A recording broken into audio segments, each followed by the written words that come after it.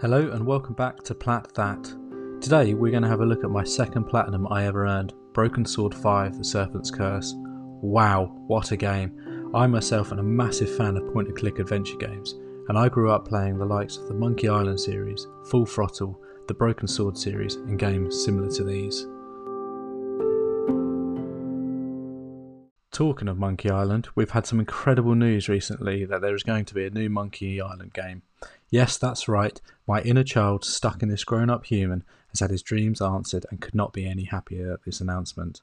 I finally get a return to Melee Island. I cannot express how long I have waited for this. By the looks of things, this game will continue where Monkey Island LeChuck Revenge concluded, the amusement park. I still have the PS3 versions of Monkey Island 1 and Monkey Island 2 to complete, so this might have to happen before this amazing release. The announcement came on the 1st of April and I for one thought this was some kind of sick April Fool's joke. Turns out that it's not the case, as it is actually happening, and there's now an official trailer and a release date for later on in this year.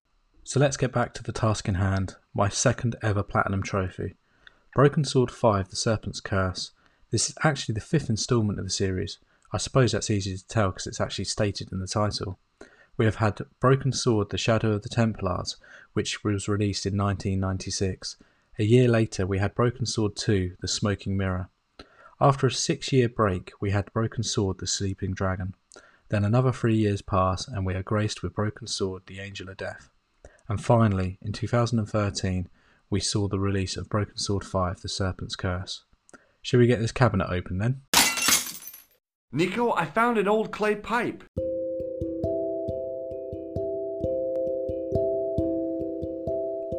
The Broken Sword series follows the adventures and the conundrums that the main protagonists, an American patent lawyer George Stobart and a French freelance journalist Nico Collard get up to. The general plot of Broken Sword 5 The Serpents Curse is George reunites with Nico in Paris while attending an opening exhibition hosted by gallery owner Henri Dubois. Shortly after the reunion, a pizza delivery driver turns up, steals the painting. Henri is killed as the driver escapes with the prize painting. This is where we now take control of George and Nico on our quest to find the missing priceless painting and discover the motive behind this robbery and murder.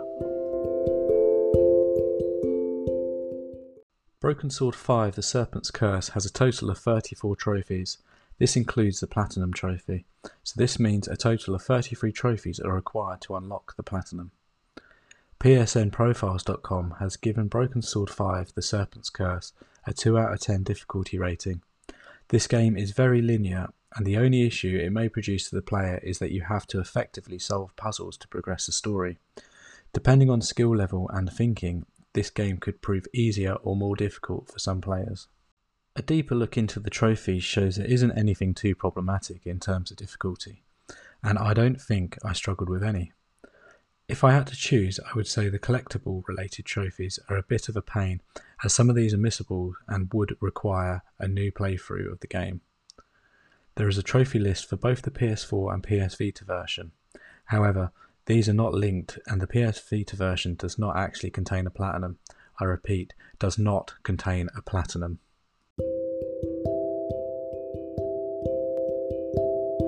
So, final thoughts is that I absolutely loved this game. Not only did it have a hilarious story and great writing for the characters, the nostalgic value was incredible. It transported me back to my childhood, playing the original series in my bedroom at my family home on the PC.